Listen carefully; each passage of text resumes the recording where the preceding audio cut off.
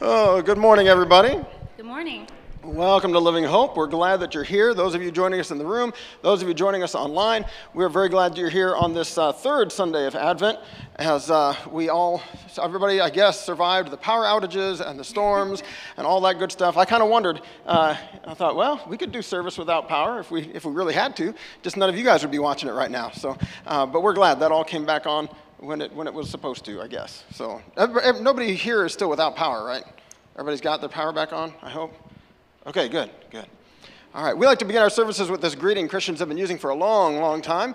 The Lord be with you. And also with you. Thank you. We believe that the Lord meets us right here, whether the power is on, whether the weather is cold or hot, whether the furnace is working or isn't. We believe that God meets us right where we are. So let's bow our heads and let's pray to him as we begin. Thank you, God. Thank you for loving us. Thank you for being with us. Thank you for this whole Advent season that reminds us of your great gift to us of love in your Son, Jesus Christ. Your presence here with us is something that we depend on, God.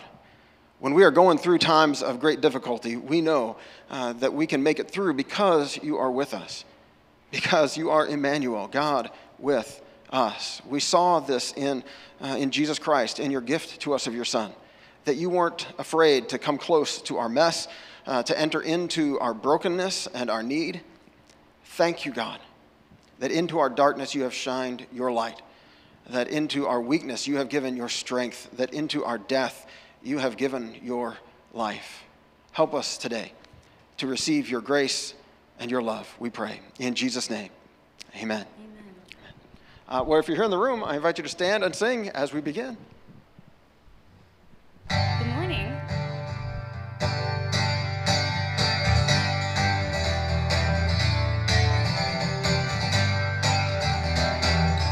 I'm casting my cares aside. I'm leaving my past behind.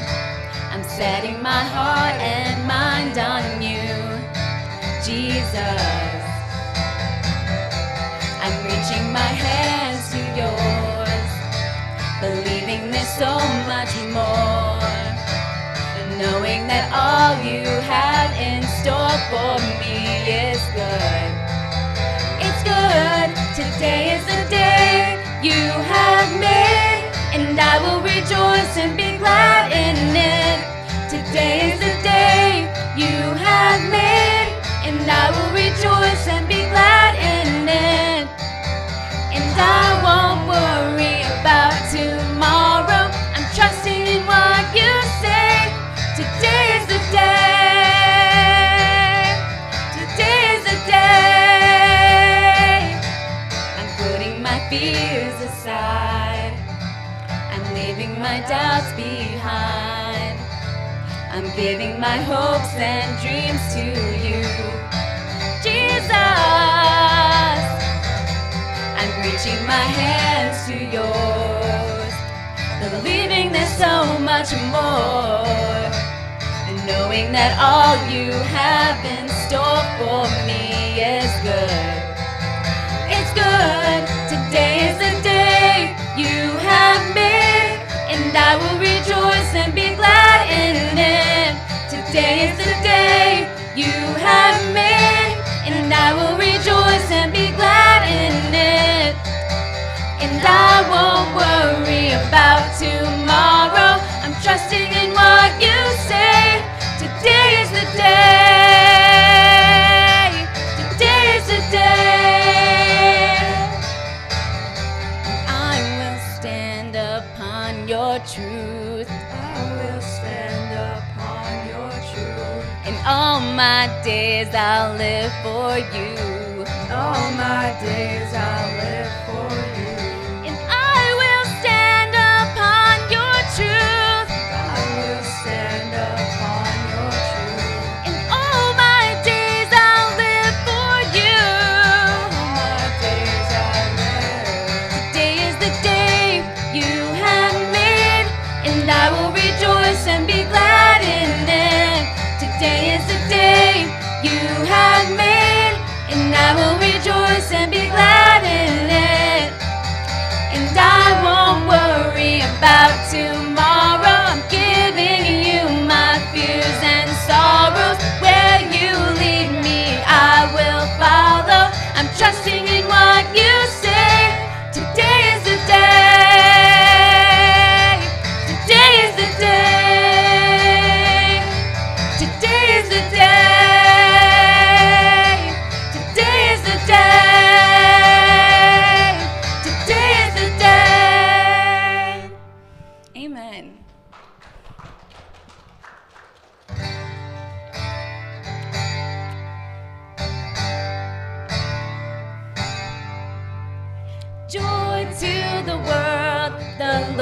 Lord is come. Let earth receive her King. Let every heart prepare him room. And heaven and nature sing, and heaven and nature sing, and heaven and nature sing. Joy to the earth, the Savior reigns. Let men their songs employ, while fields and floods, rocks, hills and plains repeat the sounding joy, repeat the sounding joy, repeat, repeat the sounding joy. He rules the world with truth and grace, and makes the nations prove the glories of his righteousness, and wonders of his love, and wonders of his love, and wonders of his love. Amen.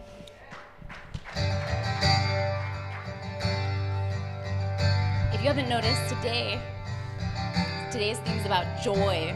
Joy to the world, joy over us. And we're going to walk through this holiday season despite the things that we're going through, despite the storms of this life, like the ones that we had the other night. We're going to walk through this life with joy, knowing that all God has in store for us is good. The joy of the Lord is our strength, and he's not going to let us go. Even though I walk through the valley of the shadow of death, your perfect love is casting out fear. And even when I'm caught in the middle of the storms of this life, I won't turn back, I know you are near, and I will fear no evil, for my God is with me, and if my God is with me, whom then shall I fear? Whom then shall I fear? Oh no, you never let go, through the calm and through the storm. Oh no, you never let go, in every high and every low. Oh no, you never let go, Lord, you never let go of me.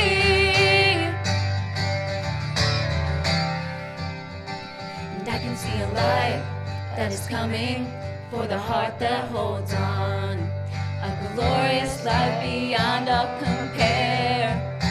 And there will be an end to these troubles, but until that day comes, we'll live to know you here on the earth. And I will fear no evil, for my God is with me, and if my God is with me, whom then shall I fear? Whom then shall I fear? Oh no, you never let go, through the calm and through the storm. Oh no, you never let go,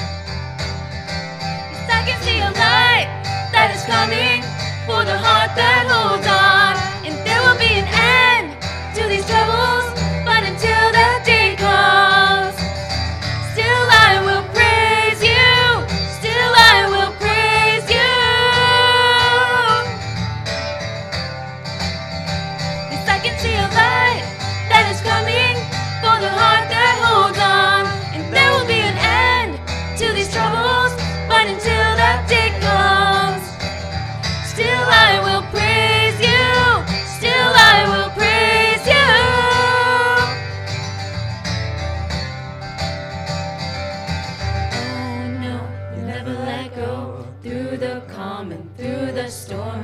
Oh no, you never let go. In every high and every low. Oh no, you never let go. Lord, you never let go of me. I'm singing, oh no, you never let go. Through the calm and through the storm. Oh no, you never let go. In every high and every low. Oh no, you never let go. Lord, you never let go of me. Lord, you never let go of me. Amen. Would you bow your heads with me? Let's pray. God, that last bit of that song is what we're holding on to today. Lord, you never let go of us. I mean, through the calm, through the storm, whatever's going on in our lives, God. And that's why we can live with this confidence. That's why we can live with peace, with hope, even with joy in the midst of difficult times. That's why we can we can sing the songs we have this morning about rejoicing, about proclaiming joy to the world, about having joy in our hearts, in our lives, is because what you have done for us, God. It's because you are here with us, because you're not letting go of us, even in the midst of darkness, even in the midst of trial. And God, you know what we walk in with today. You know the good, the bad. You know the highs and the lows. You know all of it, God. Some of us are coming in today just full of joy, full of thanks and praise because life has just been good. You have been good to us, God, and we feel like we're just overflowing with blessings, and we can't wait to thank you and praise you for it. And God, there are some of us that just barely made it through the door today, barely had the energy for it, barely had the will to overcome all the obstacles. But God, we're here because we know that we need you, and we hope that it's true, what we've just been singing, that you don't let go of us. So God, I pray today that for everyone who's feeling that, God, that you would embrace them, that you would hold tight to them, that you would help them to have a real sense of your holding on to them today, strengthening, giving hope, giving courage. When we need it, God, giving us rest, and when we need it, giving us energy. God, all of these things are gifts from you.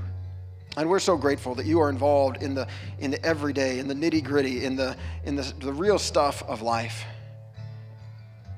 Thank you, God, that today we get to recognize that you are the source of every good gift. Today we get to once again pledge our allegiance to you above every other entity, above every other thing, above every other claim to our attention or our affections or our allegiance. Lord Jesus, you are our King. And our loving hearts want to enthrone you today, as the Christmas carol says. Thank you, God. Thank you for meeting us here. Thank you for speaking to our hearts and minds. Thank you for giving us the grace that we need, forgiving our sins, washing us clean, giving us strength and new life. God, we have so much to thank you for, to rejoice about. Help us, God, to feel that joy of being loved by you. We pray this in Jesus' name. Amen. Amen.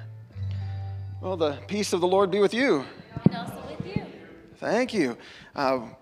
We can't go around and greet everybody right now. We're in the red zone again, apparently. But take a minute, look and see there's somebody here that you haven't seen in a while, and give them a quick, oh, hi. And I want to catch up with you later when we both have our masks on and we're standing 6 feet away from each other and all that good stuff. So fun times, huh? So thank you for being here. Thank you for connecting with us, those of you who are watching right now. And thank you for leading us musically. Hi, Saw family. It's great to have all of you up here today. That's a beautiful thing.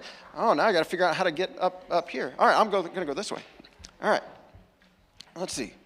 And so just by way of announcements before we get into the message today, let's see. If you're here in the room, obviously you can grab one of those little cards back there by the offering box. Let us know you're with us. Share with us how we can pray for you or thank God with you, and then you can drop that in there and any gift that you're making today. Or you can do like everyone watching online has to do and go to livinghope.info/connect, fill out a digital Connect card, and let us know you're with us. Let us know how we can pray for you, all of that good stuff. Give us any feedback that you might want to give. And also, then you can give online. You can go to livinghope.info/give, and you can just give to the regular general fund, which thank you so much for being generous with that, funding the everyday ministry of this church, both here and around the world. Or you can specifically, you can hit that drop down and you can give to the Good Neighbor Fund, the Warm a Home Fund right now. If you want, you can grab one of those little ornaments off the Warm a Home tree out in the lobby. It looks like a little house, and that's got an envelope. You can make a gift directly to First Contact and send that in the mail to them. Or if you want to give online, you can give to that Good Neighbor Fund, the Warm a Home Tree Fund, and then we'll write one big check to First Contact. That is for our neighbors. People that don't have a church, or at least aren't a part of our church. They might go to another church, they might not have any church, and they need help keeping the lights on and keeping the heat going. We've all needed help with that recently, but paying the bill to keep the furnace running, or to keep the rent paid, to keep them with the things that they need during this season. So if you want to help some of your neighbors right now, I know with... I just saw someone sharing on Facebook today, in response to the tornadoes that went through Kentucky and all that, people like organizing help for that. If you want to be a part of that, let me know. I'm just finding out about groups that are taking water and stuff down there. But we have neighbors right here that also need our help. So if you want to help your neighbors right here in your community, right here in Porter County, you can give to that Warm a Home Tree. You can give to First Contact. That'll help with that. And you can also give to Habitat as that'll be open through the end of the year, which is, almost here. We just got a couple weeks left until the year is over. Good grief. Not many shopping days left before Christmas, huh? But if you want to give to the Habitat Fund, that's going to help build that house. We're at $9,000, what was it? I looked this morning, $9,213 given to that, which is amazing. So if you haven't given anything to it yet and you want to drop your $5 in or your $500 or whatever it is that you're choosing to give, like I said, that'll be open through the end of the year. We're hoping to hit $10,000, but we'll see what happens. We already hit our $6,000 goal, so if nobody else gives, we're okay. But if you haven't participated yet and you want to be a part of building that house for your neighbors, please do. So you can see then next week, we're going to have a couple of fun things. Now, this coming week is just kind of a normal week around here, I guess, with Bible study and all that stuff during the week. But then next week, we've got a couple of fun things. We've got the Blues Project going to be playing on, is it Tuesday night? That's a fundraiser for Family Promise. This past week was unusual. This past week, we had people living here in the church every night, staying here to make sure they had shelter. And several of you came and brought a meal or stayed the night to make sure that they had a place to stay. Thank you so much to the, let's see, about 14 of you, I guess it was, who came out. Different people bringing dinner every night, different people staying the night every night. So thank you for that. We will do that again sometime in the spring. And if you want to help Family Promise on the financial side, you can come to that Blues Project concert, bring $10 or whatever donation you want to give, drop it in the bucket as you walk in, and that's going to be a fun concert that night. And then we'll have our Candlelight Christmas Eve service on the 24th. We won't have I don't think we're having other midweek things that week as far as Bible studies and stuff, but we will have our Candlelight Christmas Eve service at 5 o'clock on Christmas Eve. And if you want to help make cookies for that, we do that a little different. It's not cookies in the back for you to eat if you come to the service. It's cookies that we then box up in to-go containers so that you can take them with you when you leave to give to somebody. To give to somebody who's got to work the holiday or somebody that you know needs a little Christmas cheer and doesn't have anybody or something like that. Just for you to take to give to someone to say, God loves you, we care about you, here you go, enjoy some cookies. So if you want to make some cookies for that, let us know, and that week we'll be collecting some cookies and gathering those up. And oh my goodness, I forgot again. We're supposed to have a couple of these lit already by the time the service starts, aren't we? And so there's the candle that we lit the first week for hope, right there. And there's a candle we lit last week for what was last week? Peace. Okay, yeah. And this week is the pink candle for joy. And I'm not lighting that because Mitch is going to come up here. Mitch, come on up. Some of you guys know Mitch Peters, an attorney in town, and he's the anchor of the table right up here. So it's pink, yeah. So do you want this microphone or do you want to use that one? Doesn't matter to me. This one's fine. All right.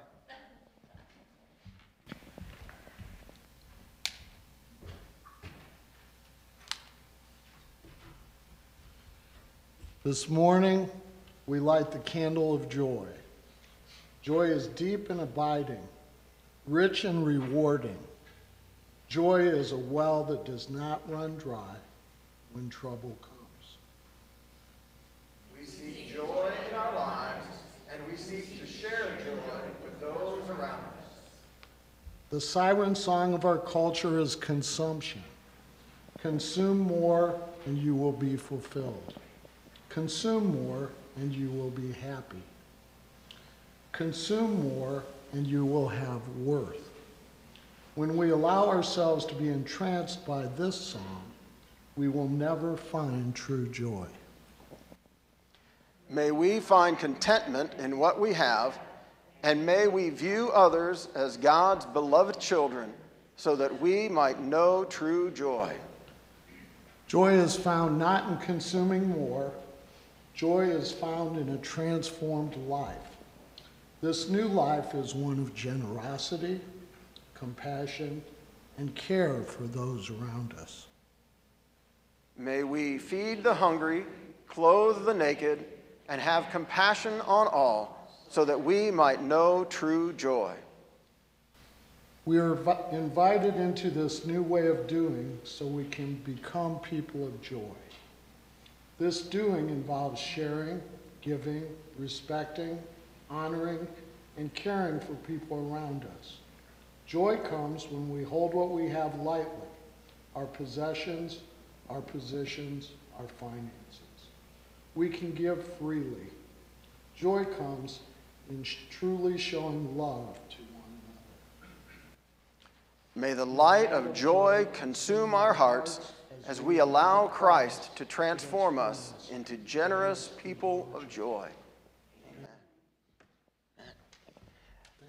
Thank you, Mitch. Thank you. And Mitch is a good example of some of the things that we just talked about. And if you want to talk to somebody sometime about ways you can be involved in the community to do some of the things we were just saying, to care for people in need, man. Mitch is, I don't know if all of you guys know, Mitch is, are you the founder of, or one of the founders of Respite House, and then the driving force behind the building of Respite House 2, providing a place for men who are coming out of addiction and oftentimes coming out of jail as they're getting their lives together, giving them a place to be that's structured, that helps them to make the good choices that they are committed to making. And man, that's a hugely impactful resource in our community. So thank you, Mitch, for doing that and for all the other ways that you serve. Some of us, as we just said there in the reading, some of us do get confused sometimes, don't we, about where our joy comes from.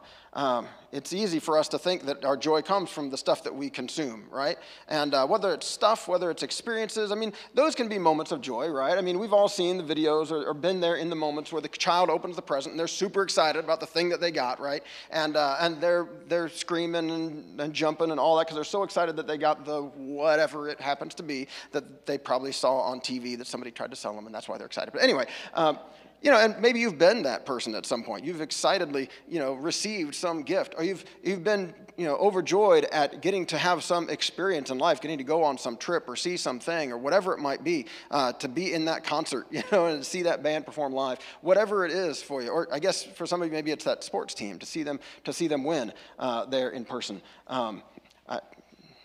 Sorry, I'm just thinking about tonight's game and what I can say and what I can't say, but I'll just keep my mouth shut. All right. Some of you know that my wife is from Wisconsin and and so our house will be cheering for Green Bay tonight, and somebody will be feeling joy. We'll see who it is, but anyway, some of you Bears fans have you and my wife have exchanged plenty of trash talk both directions over the years, and it's all kinds of fun. So anyway, what were we talking about? Joy. Okay, yeah.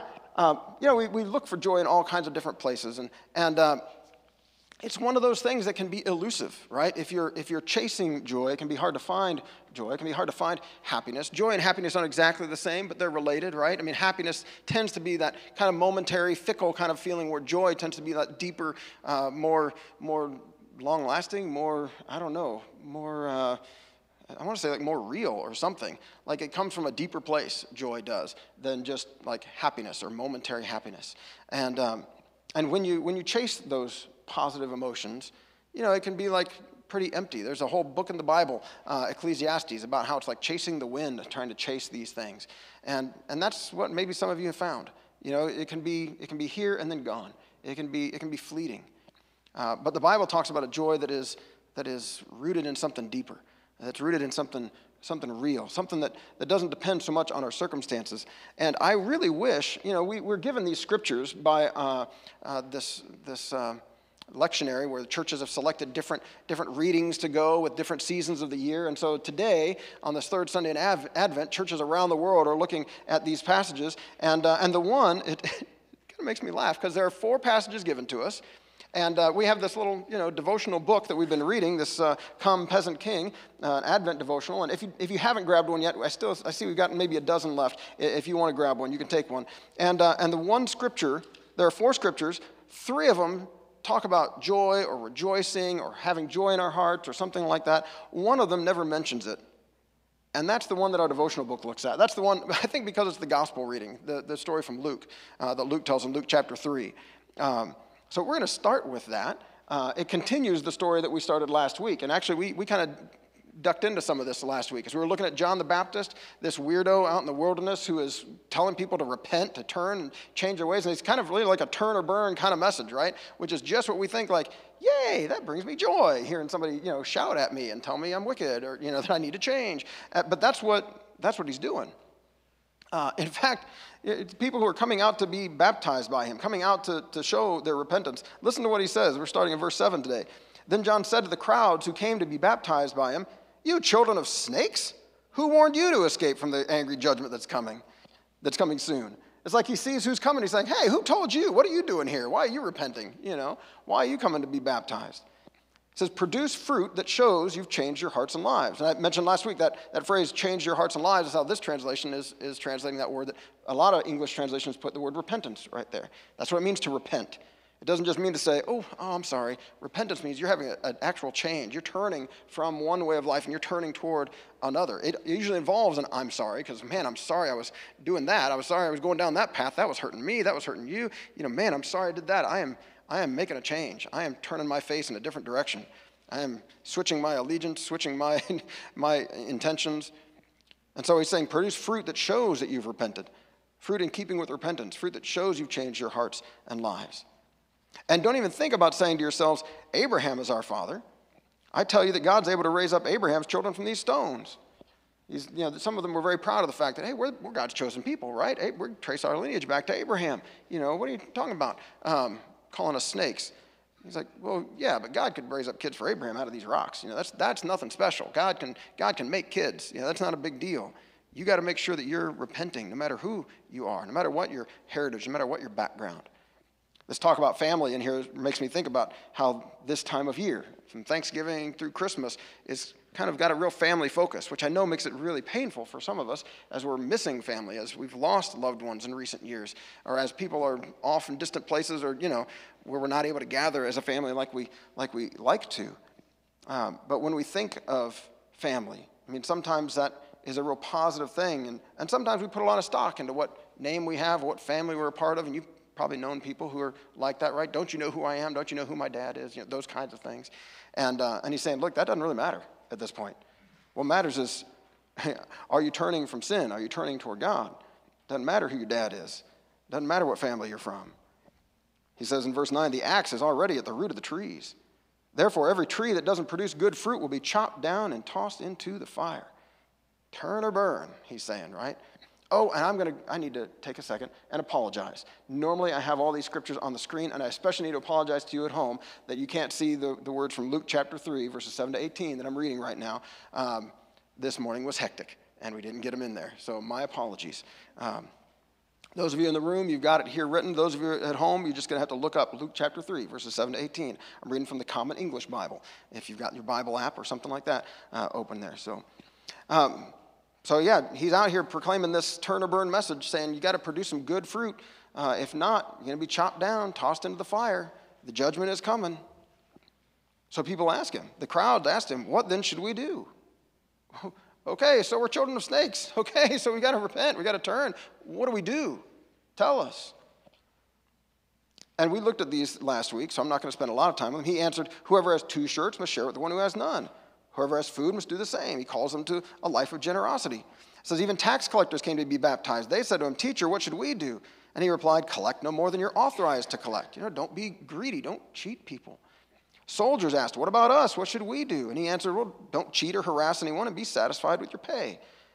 In other words, be kind to people. You could be cruel, and they often were, Roman soldiers in the places where they occupied. They could be cruel, but he's saying, no, you need to be kind and you need to be content.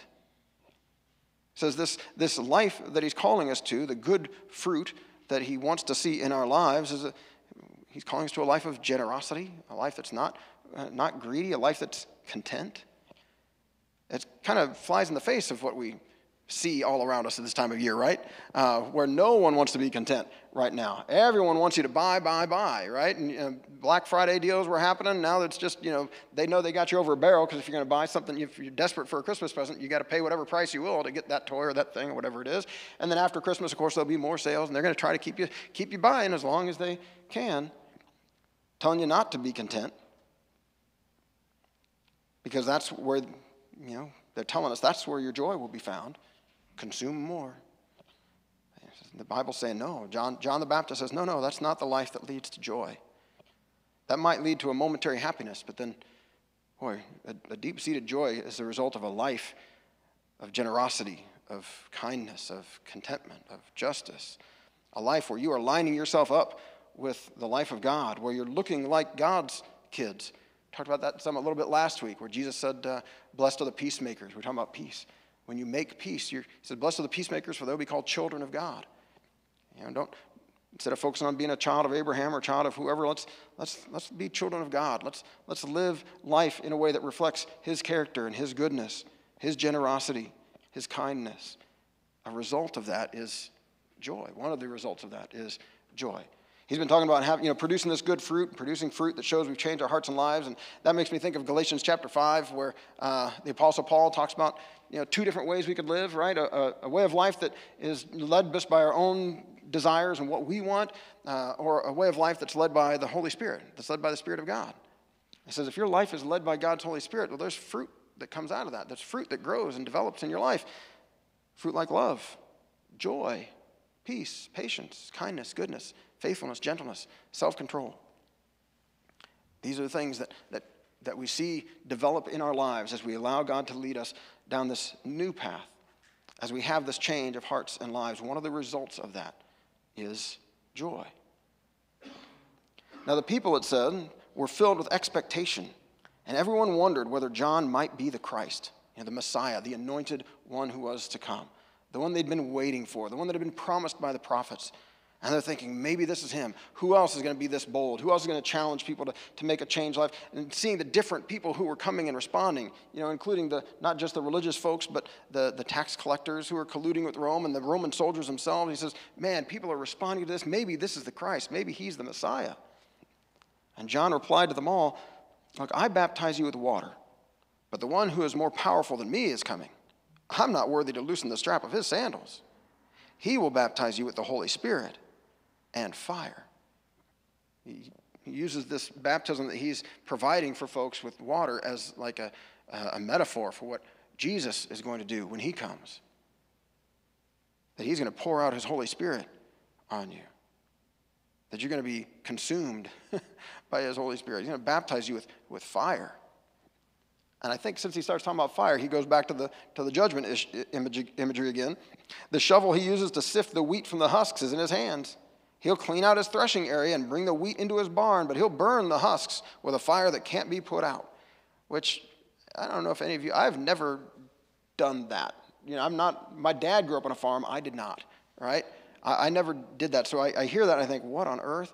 And apparently that's the way they would separate the wheat, the kernel, the food, from the other stuff, that grows around it. Today we have, combines and all that. They kind of do all that work. It all happens in there. Back then, they had to scoop it up with a shovel and maybe kind of toss it a little bit, right? And the wind would carry away the light stuff, the husks, while the wheat kernels would stay and would continue to fall into the shovel. That's one way they could do it, right? And then they'd have a shovelful just of wheat, and all the chaff had kind of blown off onto the ground. They could dump the wheat where it's supposed to go, and then they could sweep up the chaff into the furnace. And he's saying that's kind of what this judgment's going to be like. He's ready. He's got the shovel in his hand. He's ready to collect the wheat, the righteous, the people who are responding well, who are turning from their sin, and those who are saying, no, I'm happy with my sin. I'm happy with life the way I want to live it. He says those folks are going to be burned up with a fire that can't be put out. With many other words, is the last verse of this passage, John appealed to them, proclaiming good news to the people. Which I'm sorry, when I read proclaiming good news to the people, he was just talking about people being burned up. What are you talking about? Good news. This doesn't sound like good news. But the good news that he's sharing is that Jesus is on his way. The good news he's sharing is that Jesus is coming, and he's going to make it possible for a new life, for you to live differently, so that you don't have to be burned up with the husks, with the worthless stuff. Your life doesn't have to be worthless. Your life can be full of worth, full of value. For others, for God's kingdom, your life can be one that produces good fruit. Your life can be fruitful. Your life can be good. Your life can be filled with generosity and kindness. A life, like we talked about last week, that doesn't give in to the pull of our culture, that says here's where your joy should come from, or here's where your allegiances should lie, or here's where your focus should be. You can live a life that lines up with God, that says, okay, God, you're sending us your son Jesus. He is not just coming to be a cute little baby in a manger, Christmas time. He is coming to be king. So God, I'm going to line my life up with you. I'm going to let you be king. I'm going to give you my allegiance. I'm going to put my trust and my hope in you, knowing that in you I will find peace and joy and love. Love's next week. All right. So the other three scriptures that we were given all do talk about joy. All right. So we're going to go ahead and look at those other three, and that's why I didn't have room to put the little Advent candle reading in your handout. For those of you who are like, oh man, I got to look at the screen today, trying to read that. Is because I wanted to include these other three scriptures. Two of them are from the prophets who had come long before Jesus, speaking to the people of Israel, to the children of Abraham, and looking toward a day of restoration. They had been through the ringer. They had been through the trials. They'd been through the difficulty. And in the midst of it, they're crying out to God for help. And God sends prophets to come and to interpret their situation for them. And it's the prophets who help the people understand, look, the reason you're going through this is because you disobeyed God. The reason that your enemies were able to conquer you, it's not that God was weak or God wasn't paying attention. God was weeping as this happened because he knew that there were going to be consequences for your, leaving him. There were going to be consequences for you ignoring the poor in your midst. And the prophet would tell them, this is why this has happened. And as people would turn back to God, the prophets would also give them words of hope. Like these from the prophet Zephaniah. Zephaniah, that's a fun one. Not many kids get named after him these days. Zephaniah, in chapter 3, starting with verse 14, if you're watching at home, Zephaniah chapter 3, verse 14 says, rejoice, daughter Zion. Shout, Israel. Rejoice and exult with all your heart, daughter Jerusalem. So those are joy words, right? Rejoice is basically saying, express joy. Express joy, Zion, which is named for the hill where Jerusalem sat, the capital of Israel. So Zion, Israel, Jerusalem, he's talking to God's people. With all your heart, rejoice. The Lord has removed your judgment. He has turned away your enemy. The Lord, the King of Israel, is in your midst. So I can't help but read that and think, Emmanuel, God with us. Your King is with you. You will no longer fear evil. On that day, it will be said to Jerusalem, don't fear, Zion. Don't let your hands fall. The Lord your God is in your midst, a warrior bringing victory. He will create calm with his love. He will rejoice over you with singing. That's an amazing little moment right there. Did you hear that? He's calling us to rejoice, to express joy, and it's saying God in your midst, out of love for you, will rejoice over you with singing. We'll express joy, singing, oh man. He's going to sing songs expressing joy about you, about how glad he is that you have accepted his invitation, so glad that you have turned to him, so glad that you have allowed him to embrace you as his child. God, the God of the universe, loving you, rejoicing over you with singing. It says, I will remove from you those worried about the appointed feasts. They have been a burden for her, a reproach. Watch what I'm about to do to all your oppressors at that time. I will deliver the lame. I will gather the outcast. I will change their shame into praise and fame throughout the earth. The early church saw this as something that was happening right there in their midst. Saw these kinds of prophecies about what was going to come one day, what God was going to do one day. The early church said, this is what we're seeing happen right now in Jesus, in his life and in the life of his community. As people turn from a selfish life and begin to live lives of generosity, of contentment, of kindness, of compassion, of justice, then we see the lame delivered, the outcast gathered in, no longer pushed to the margins, but instead welcomed, gathered together, loved, cared for. Instead of being shamed, he says, I'll change their shame into praise and fame throughout the earth. The early church was largely made up of folks who other people didn't necessarily want coming to their party, right? You've been a part of that at some point, I imagine, right? Whether it's a family gathering or a school party or a work party or something like that, and you're thinking, oh, this is going to be fun, and you kind of look around like, oh, why did he have to come? Or, oh, they invited her, and you just know this is going to turn into like, there's going to be some awkward conversations, or they're going to drink a little too much, get a little too loud, and it's going to be, or whatever, it's going to, something's going to happen that's not going to be good because that person's here. Nobody really wants them here. They smell a little funny, or they don't know the way we do things, and we'd rather keep them out at the edges. And God is saying, no, at this party, all are welcome. I'm gathering the outcast. I'm pulling those people in. Those are the people I'm most excited are here. That's who Jesus came for. That's who the early church was largely made up of. People that finally had found someone who says, I am glad you're here. I want you here. Do you think that brings joy to a person that's been continually pushed aside to be welcomed, to be embraced? He says, at that time I'll bring all of you back. At the time when I gather you, I will give you fame and praise among all the neighboring peoples when I restore your possessions, and you can see them, says the Lord. So that's what he said to his people through the prophet Zephaniah at a time when they had been removed from their land, when they had been kicked off their land by more powerful people. And he's saying, I'm going to gather you back. It's going to be a time of great joy, of great celebration. And part of that celebration will be coming from God himself as he expresses his joy over you. The prophet Isaiah chapter 12, verses 1 to 6, says, in that day you'll say, surely God is my salvation. I will trust and not be afraid. The Lord himself is my strength and my defense. He has become my salvation. With joy you will draw water from the wells of salvation. He's saying, in that day, when God does his restoring work, when God shows up on the scene, when God is in our midst, which again we see happen in Jesus, we see happening today as God is in our midst. It says the Lord himself is our strength, our defense. He is our salvation. With joy, we draw water from the wells of salvation.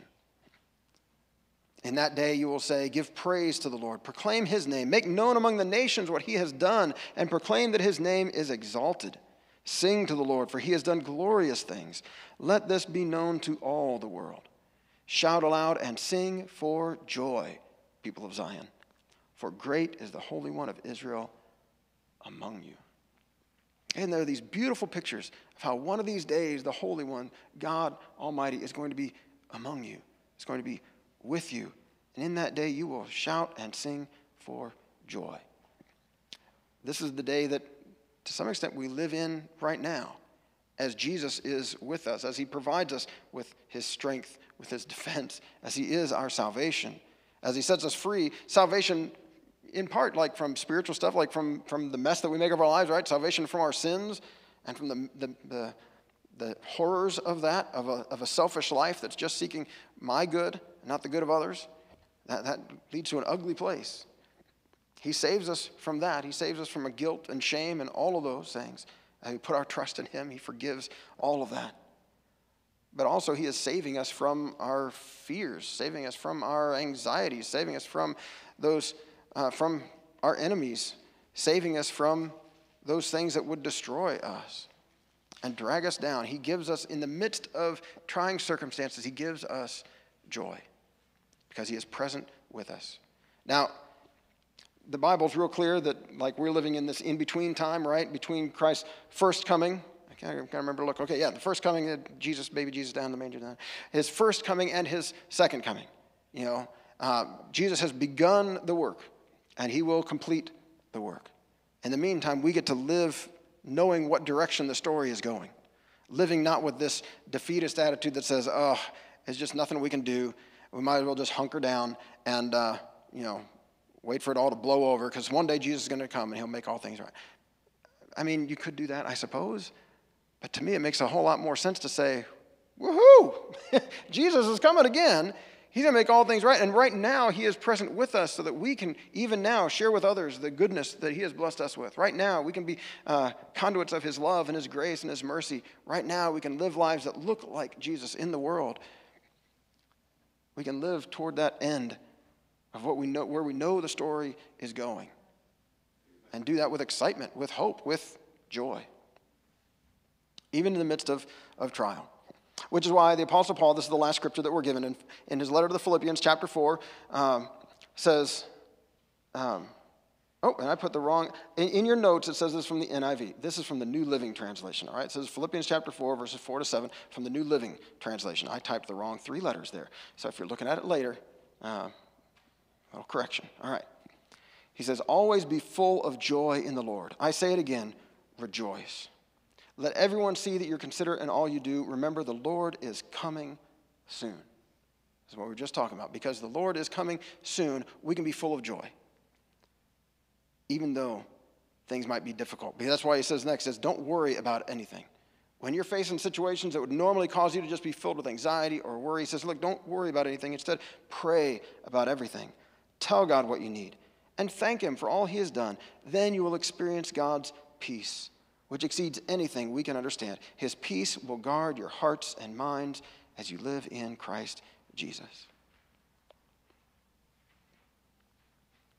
John the Baptist is calling us today, to recognize that no matter who we are, no matter where we've been, no matter what our background, who our parents were, that we all need to repent. We all need to line ourselves up with God, to recognize that we may have been on the wrong path. We may have been part of the problem, and we need to start turning toward being part of God's solution. We need to repent and begin to produce good fruit in our lives as we cooperate with God's Holy Spirit and with his work. When we do this, we no longer have to fear the fires of judgment. We don't have to worry about how our story will end. We can have confidence, just like the prophets were promising to his people. Look, what's coming for you is good. When God shows up on the scene, as he makes things right, as he, deals with the oppressors, well, if you have repented of any oppressing, if you have repented of any damage you're doing to others and you've committed yourself to following the way of Jesus, the way of lifting up the lowly instead of continuing to push them aside, of caring for the sick and the needy and the homeless and all the rest, if we've lined ourselves up with Jesus, if we have had a change of hearts and lives, then when God comes to bring his justice, when God comes to put an end to oppression, to put an end to violence, to put an end to those who would harm those around them, we have nothing to fear.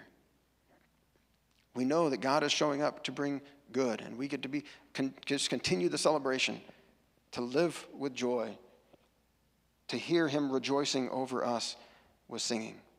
And that's why even now, when we might be worried, we can instead live full of joy in the Lord. We can live with an unusual kind of peace in the midst of trying circumstances. Because we recognize, okay, God, worrying about this doesn't do me any good. Instead, I'm just going to pray. I'm going to talk to you, the God of the universe, the God who is here with us in our midst. I'm going to tell you what I need. And we just are honest with God about what we need. Sometimes we need his forgiveness. Sometimes we need his strength. Sometimes we need his wisdom. Sometimes we need his help. Whatever it might be, God, I'm just going to tell you what I need. And you know what? I'm going to thank you for all that you've done. I mentioned earlier that if we just seek joy or seek happiness, it's fleeting. And so some of you are like, great, so we're commanded to rejoice or just be full of joy or something like that. That's kind of hard to do sometimes, right? Yeah, it is. Until you take a moment to thank God for all he's done. If you take a moment to start just talking to God about the good things he has done in your life, about the good things he's providing for you even now, it makes it a whole lot easier to rejoice when your mind isn't just focused on your needs and on the negatives, but when your mind is also focused on the good things that you have to thank God for, the good things he has already done, the good things you're confident that he's going to do. This is the God of the universe who loves you, who will, create calm with his love and rejoice over you with singing. This is the God of the world who cares for you, who's been with you your entire life, right up to this moment, who loves you even now. This is the God of the universe who sent his son, Jesus, not just for the world, but for you, for me. because he knew that I needed to be forgiven, because he knew that without him I would not have hope, because he knew that I was going to need to be able to turn to him with my worries and instead invite the God of the universe to be involved in my life and in my circumstances. When we do this, we experience his peace, and it is so much easier to be full of joy in the Lord. This joy is a consequence of the amazing relationship that God invites us into. It's not something we can just muster up. It's not something we can just manufacture. Like I said, it's something that comes. It's fruit that develops as we turn our lives over to him, as we trust in him. So let's bow our heads and let's express that trust to him in prayer right now.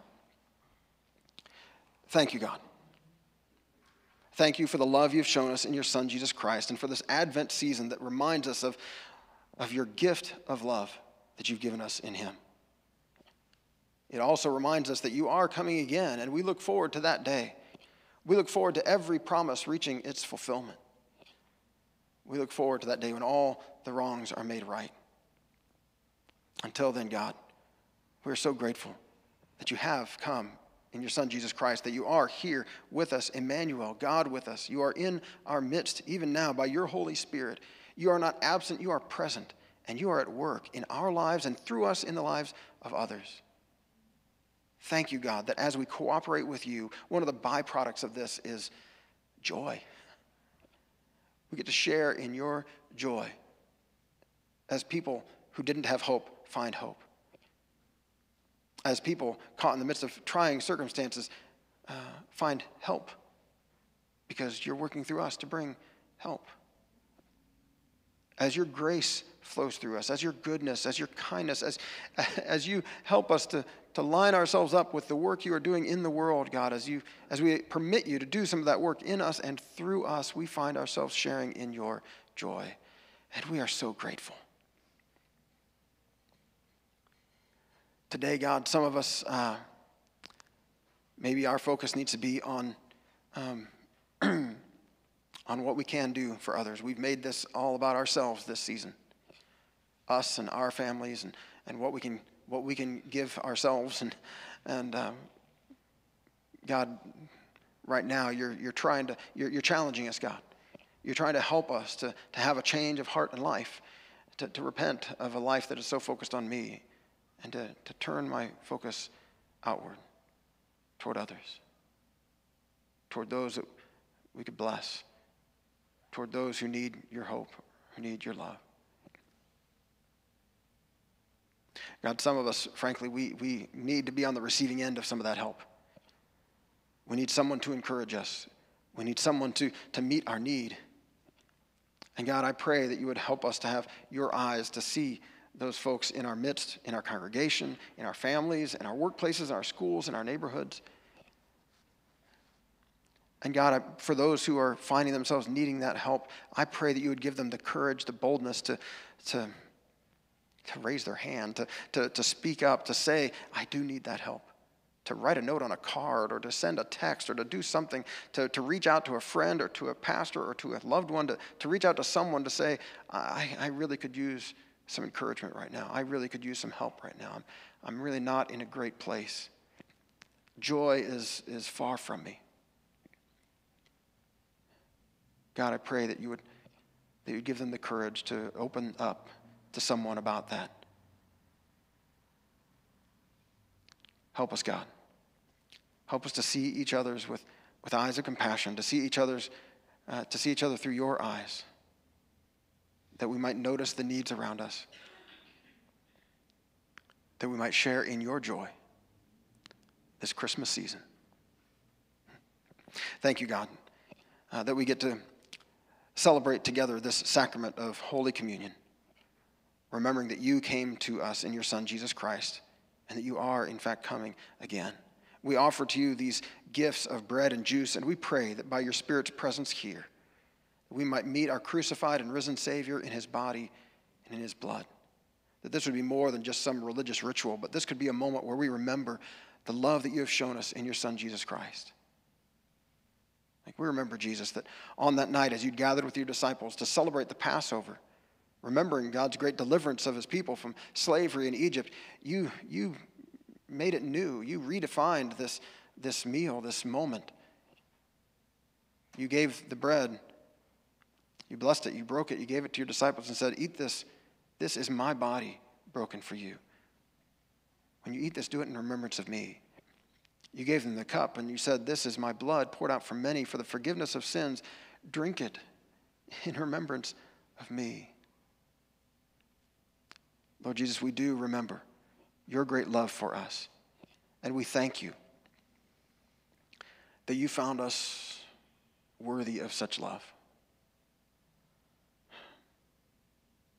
God, we know that we didn't deserve it. We know it's just your grace. But God, I pray that you would help us to hear you rejoicing over us with singing. That you would help us to see the worth that we have in your eyes. To see each other through your eyes and to see ourselves through your eyes today, God. That we could see how deeply we are loved by you. So just like we offer these gifts of bread and juice to you, we offer you ourselves. All of who we are. And we pray that by your Spirit's work in our hearts and lives, you might help us to truly repent, to truly turn from sin, and to receive from you the forgiveness and the grace that we so desperately need. Help us to sense your forgiveness, to sense your embracing us as your kids, adopting us into your family, filling us with hope, with peace, with joy, with love. We give you thanks. In Jesus' name, amen. Would you pray with me the prayer that Jesus taught us to pray? Our Father, who is in heaven, hallowed be your name. Your kingdom come, your will be done on earth as it is in heaven. Give us this day our daily bread, and forgive us our trespasses, as we forgive those who trespass against us. And lead us not into temptation, but deliver us from evil. For yours is the kingdom and the power and the glory forever and ever. Amen. Amen. The Highsaw family is going to come back up and lead us in one last song as we celebrate communion together. I'll be down here with a basket of bread and a cup of juice. And as we sing, you're invited to come forward, take bread from the basket, dip it in the juice, and eat it, and then return to your seats. It's open to all of us who are saying yes to Jesus today. And we've got the regular bread and the gluten-free, and we've got some of the little individually, wrapped things if you want one of those.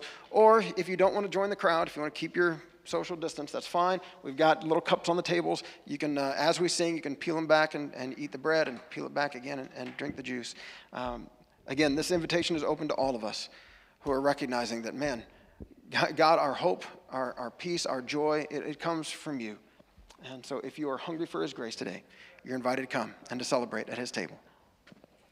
Now, before you step up, I have a little introduction to our song. We're gonna be singing Silver Bells, and as you come up, I'd like you to join in. As I was zooming around town yesterday, I found myself admiring the way the city transforms for Christmas. In a store I went to, each aisle had at least 3 people, 2 carts, and a desperately busy employee trying to restock shelves in the midst of chaos. My anxiety was running high. Yet each time I expected someone to react with irritation and rudeness, it seemed like people were gracious. While I waited to check out, I noticed person after person was willing to spare $1 or round up for a needy cause. My anxiety was high, but so was my joy, remembering how we had been living this time last year. Written around 1950, the song Silver Bells gives us a great opportunity to lean into the excitement of Christmas. The lyrics paint a bright and joyful imagery that I just love. Children laughing, people passing, meeting smile after smile. Jay Livingston, one of the co-writers of this song, was inspired by the bells rung by the Salvation Army volunteers on every street corner during the Christmas season. Originally, the lyrics were Tinkle Bells, until his wife reminded him that tinkle had another not so great meaning. But God talked about tinkle bells in Exodus. In the 28th chapter of Exodus, we see God himself giving detailed instructions about the design of the garments that Aaron was to wear. The high priest was to wear those when he went into God's presence in the Holy of Holies. The Lord directed that the hem of Aaron's robe have small bells sewn onto it all the way around. It says Aaron will wear this robe whenever he ministers before the Lord, and the bells will tinkle as he goes in and out of the Lord's presence in the holy place. Those bells would sound with every movement of the high priest as he ministered in the presence of the Lord on behalf of his people. What a comforting sound that must have been for those standing anxiously in the outer courts of the tabernacle. The sound of those bells sent a clear and reassuring message. Your high priest, your representative, is in the Father's presence, ministering on your behalf. Because of the work he is doing there, you can experience forgiveness, wholeness, and blessing. Everything is going to be all right. Even though there isn't a specific scripture cited in this song, it does capture that special feeling that I love around Christmas time. Those bells remind us to be generous, to be others-oriented, to count our blessings, whisper a prayer of gratitude, and share. Those bells remind us that our great high priest, Jesus Christ, lives in the presence of the Father. Hear those silver bells, smile, and know that one way or another, everything is going to be all right. City sidewalks, busy sidewalks, dressed in holiday style. In the air there's a feeling of Christmas. Children laughing, people passing, meeting smile after smile. And on every street corner you hear silver bells, silver bells. It's Christmas time in the city. Ring-a-ling, hear them ring. Soon it will be Christmas Day. Strings of streetlights, even stoplights, blink a bright red and green as the shoppers run home with their treasures. Hear the snow crunch, see the kids bunch. This is Santa's big scene. And above all the bustle you hear silver bells, silver bells. It's Christmas time in the city. Ring-a-ling, hear them ring. Soon it will be Christmas Day. Soon it will be Christmas Day. Soon it will be Christmas Day. Amen. Amen. Thank you again, God, for the amazing love and grace you've shown us and the gift of your Son, Jesus Christ. Thank you for this season that has the potential to inspire us to live toward the gift of your Son, Jesus Christ, to live with this kind of generosity that you have modeled for us. Thank you, God, for sharing your joy with us. Help us to be a people who can share that joy with others. Yes. As you lead us by your Holy Spirit. Fill us with the Spirit of Christ, we pray, so that as we leave this place, we leave as the body of Christ, as your sons and your daughters. We give you thanks. In Jesus' name, amen. Amen. Amen. Well, the Lord bless you and keep you. The Lord make his face shine upon you and be gracious to you. The Lord turn his face toward you and give you peace. Amen.